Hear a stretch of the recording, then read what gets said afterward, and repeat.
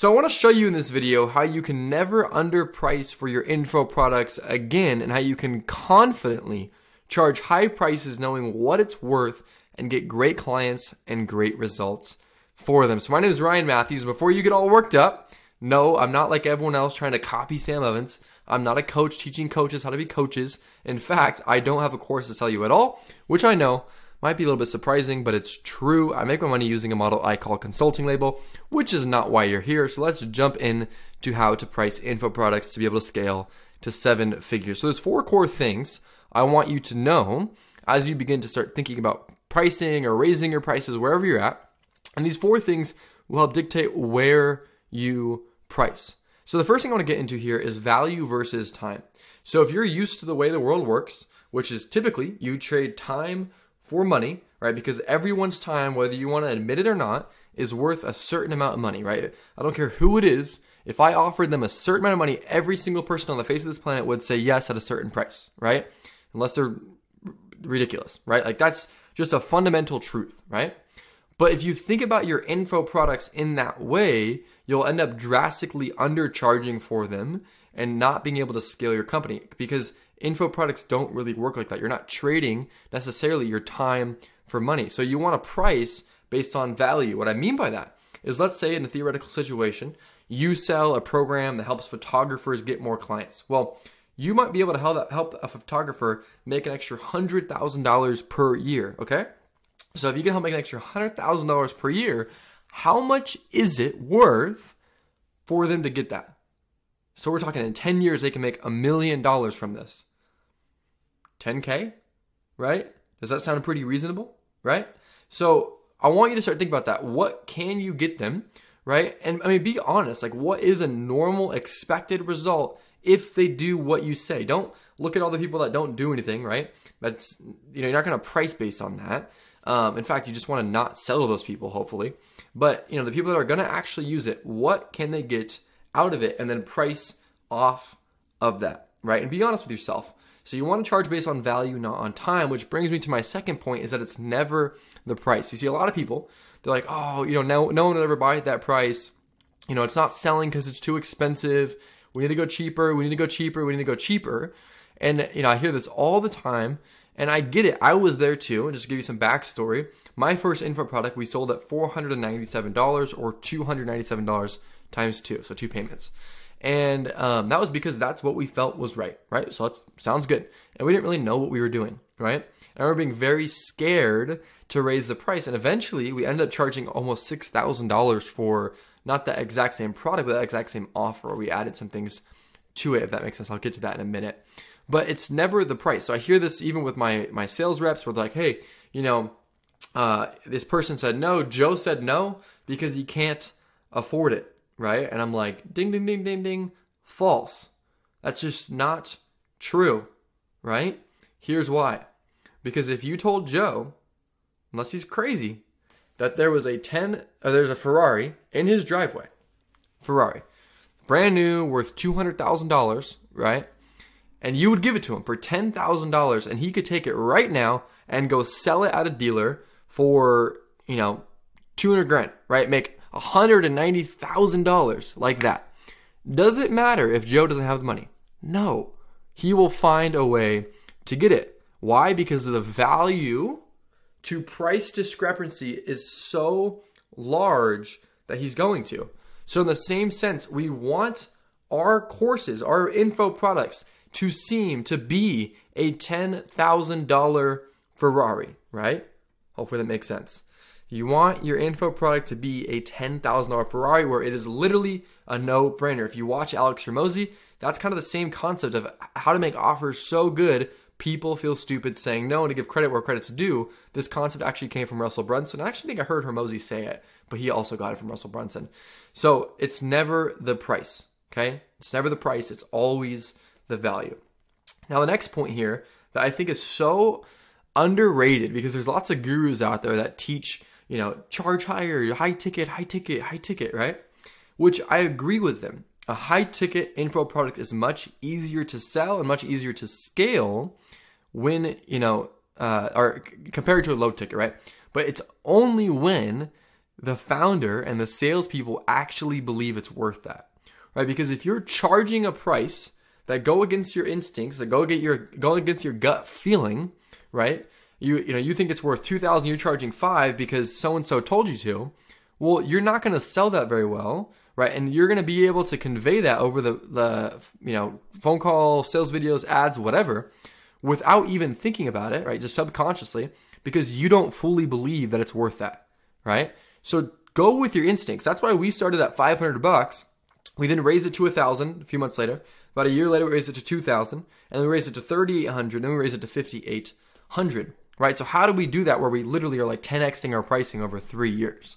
Well, the way we did it is we went based on our instincts and we raised the price when it was like, we're literally charging like way too little. We need to double it, right? We need to add $2,000 more to it. It just didn't make sense, right? So when you get to that point, that's when you know you should raise your prices. But if you are getting that advice, if you are charging too much, right, there's probably something there.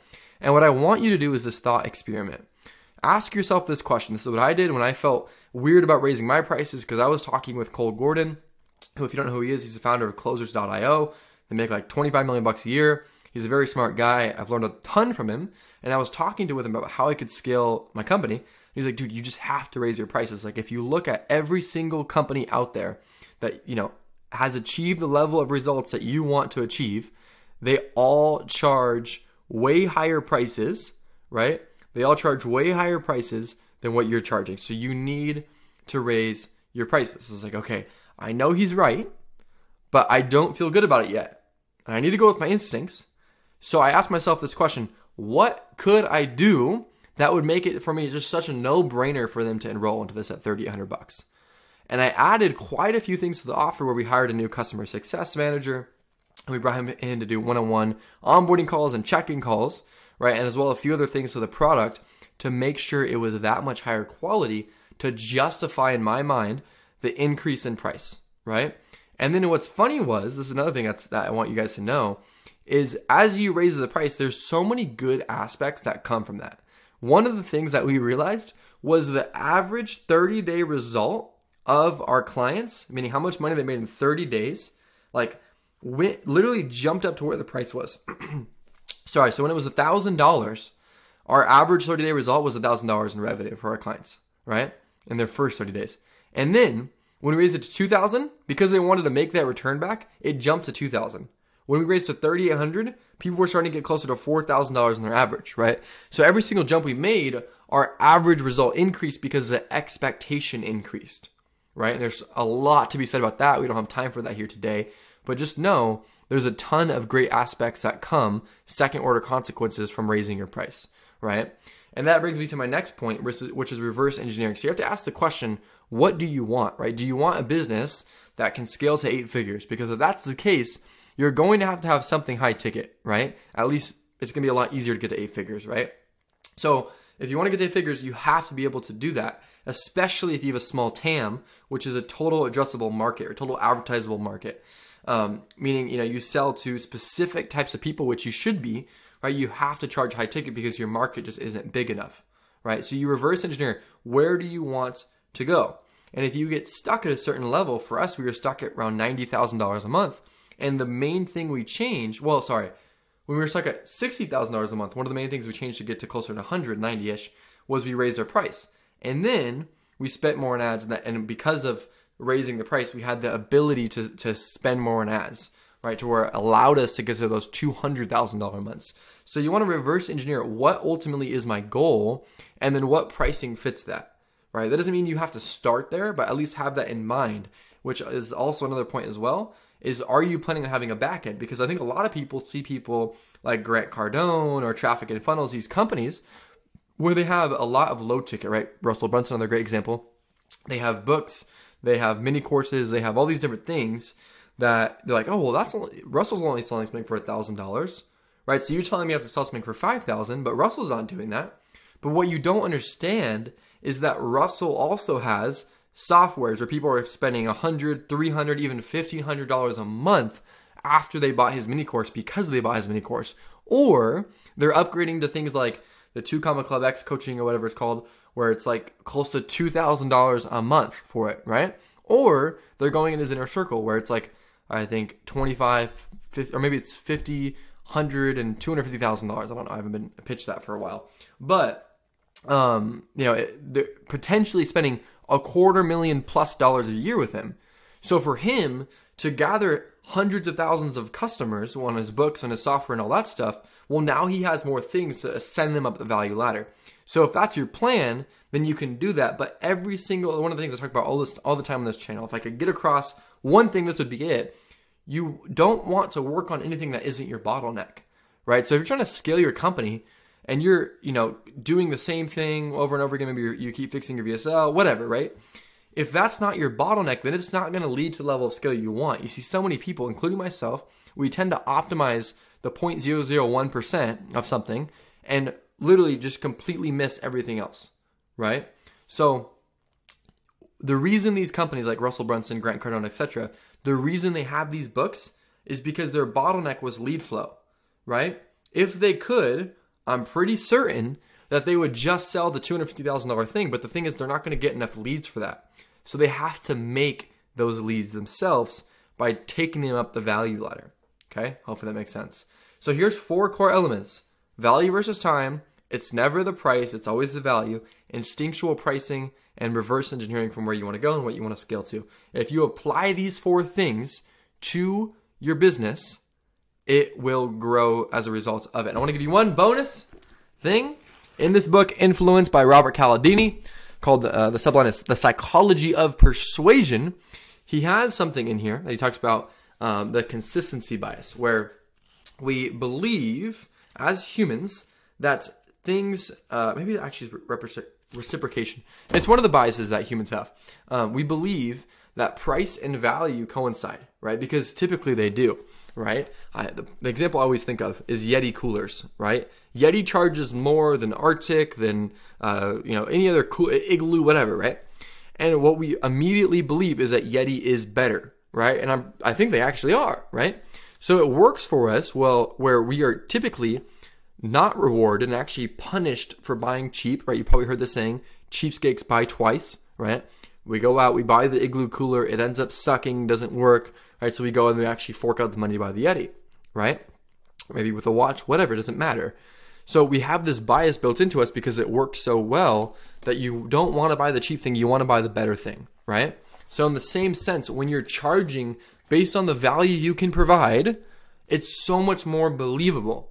Where if I tell you, I'll come in and I'll build you a 7-figure funnel for $300, it's like that doesn't really make much sense. You're going to make me $1 million for $300, right? But if I'm like, I'll come in, I'll build you a 7-figure funnel for $25,000, and I'm also going to take 15% of everything you make, now that's a lot more believable, and you can see how that's a lot higher quality is what it seems like, right? And a lot of times it is. So it works very, very well for us, right? And this is the reason, I'm just going on a rant now, but why the Louis Vuitton CEO is one of the richest men in history. Because he built a brand that sells these really low price items, but for high prices so people think that they're good, right? And that's how he built Louis Vuitton. So anyways, hopefully this was helpful for you.